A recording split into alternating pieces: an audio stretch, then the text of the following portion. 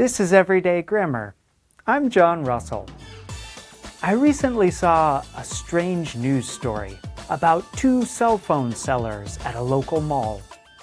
The sellers were each trying to sell phones for less money than their competitor. Here is what one of them said. There's a price war going on here, and I'm going to win. And then the salesmen got in a loud argument, and the police came. Hey, what's going on here?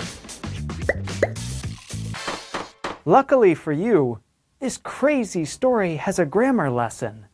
The salesman and the police used one of the most common phrasal verbs, go on.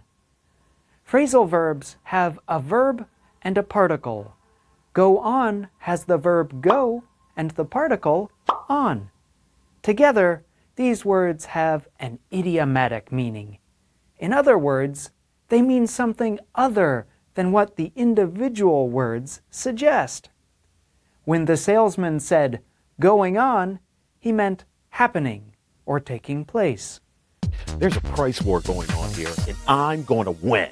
When the policeman arrived to break up the fight, he meant, what's happening here?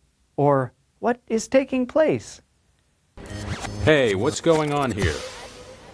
When you have nothing else going on, try practicing with go on. It is one of the most common phrasal verbs in English. And that's Everyday Grammar.